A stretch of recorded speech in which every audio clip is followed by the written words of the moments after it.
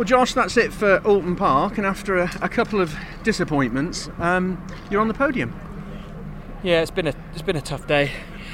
In my mind, and as you know, we've got goals that we set out to achieve, and as a minimum, I want to be scoring 30 points a weekend, and we just scraped it. I think we just about got it. It's a competition against ourselves as much as the others to make sure that we're just consistent and we keep banging in the points and ticking the boxes. So it started off, well on yesterday morning, and slowly it's just got away from us. So it's not often that when we had a difficult Saturday that we go back in the races. And I got up to 8th in the first one, but actually dropped back in race 2. We were still really struggling. So to finish the day with a podium, decent points haul, is really good for obviously the scoreboard, but as well for Jade to go and get the Jack Sears Trophy. Yeah. Mega job by her, and her team fully deserve it. Race 3 was eventful for all of the wrong reasons, unfortunately. What did you make, or how much did you see of what happened?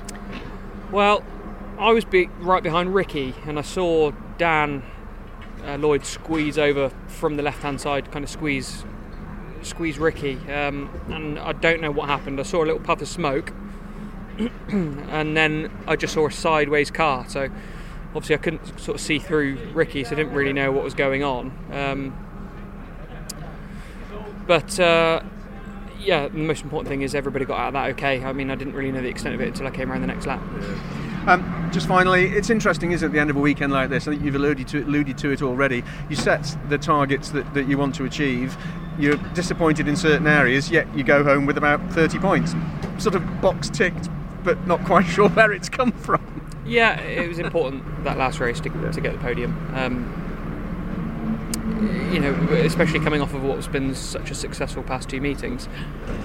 We want more wins, we feel we've got the chassis to do so, but we need everything else to align for us to do that. So again, we've just got to be happy with the day. Okay, we've taken a bit of a hit. Ingram's had a really good day, and we've still come out leading the championship, but there's a lot of work to do. Absolutely. We'll look forward to Croft, but for now, a great drive in race 3. Well done. Thank you.